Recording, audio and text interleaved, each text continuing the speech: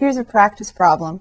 Find the equation of the tangent line to x squared plus y squared equals 169 at the point 5, 12. So pause and get the equation of the tangent line and then come back.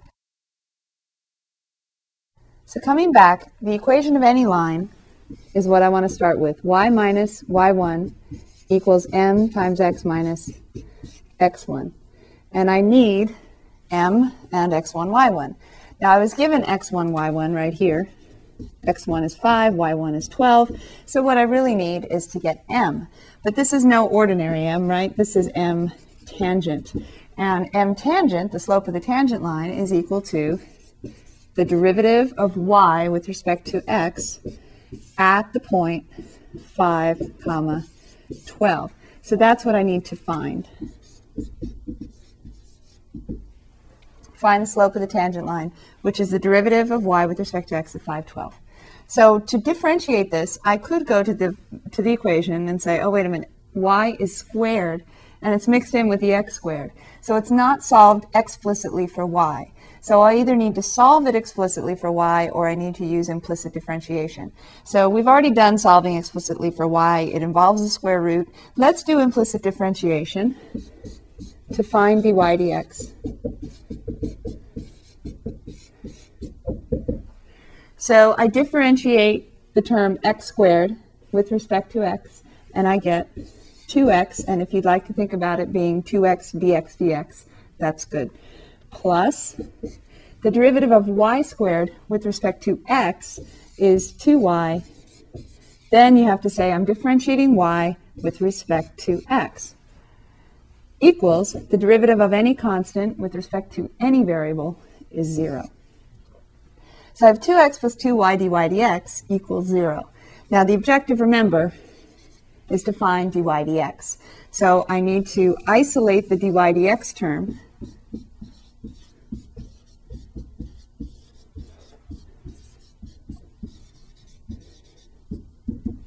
And I could do that now. I could also plug in the x and y. Since this is not a very complicated formula, I'll go ahead and show you the most general way to do this, and that's to isolate the dy dx term.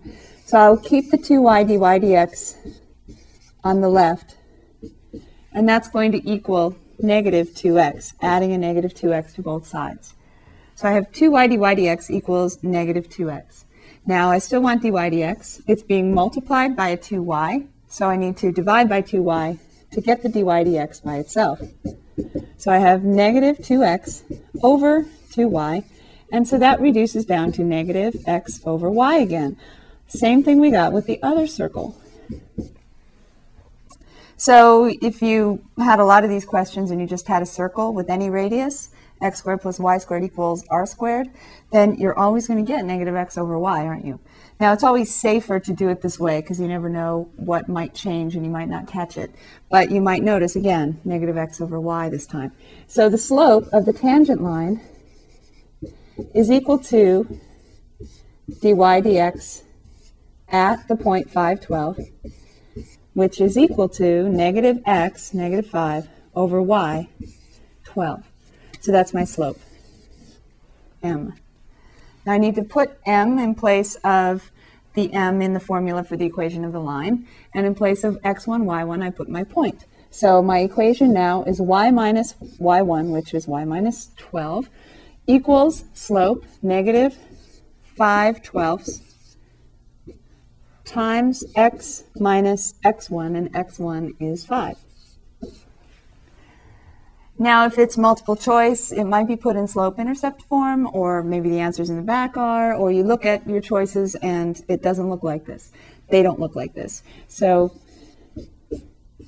you can either multiply both sides by 12 to get rid of the fraction, or you could distribute the negative 5 twelfths in. For this one, I'll go ahead and distribute. So I have negative 5 twelfths x plus 25 twelfths. And then I want to solve for y.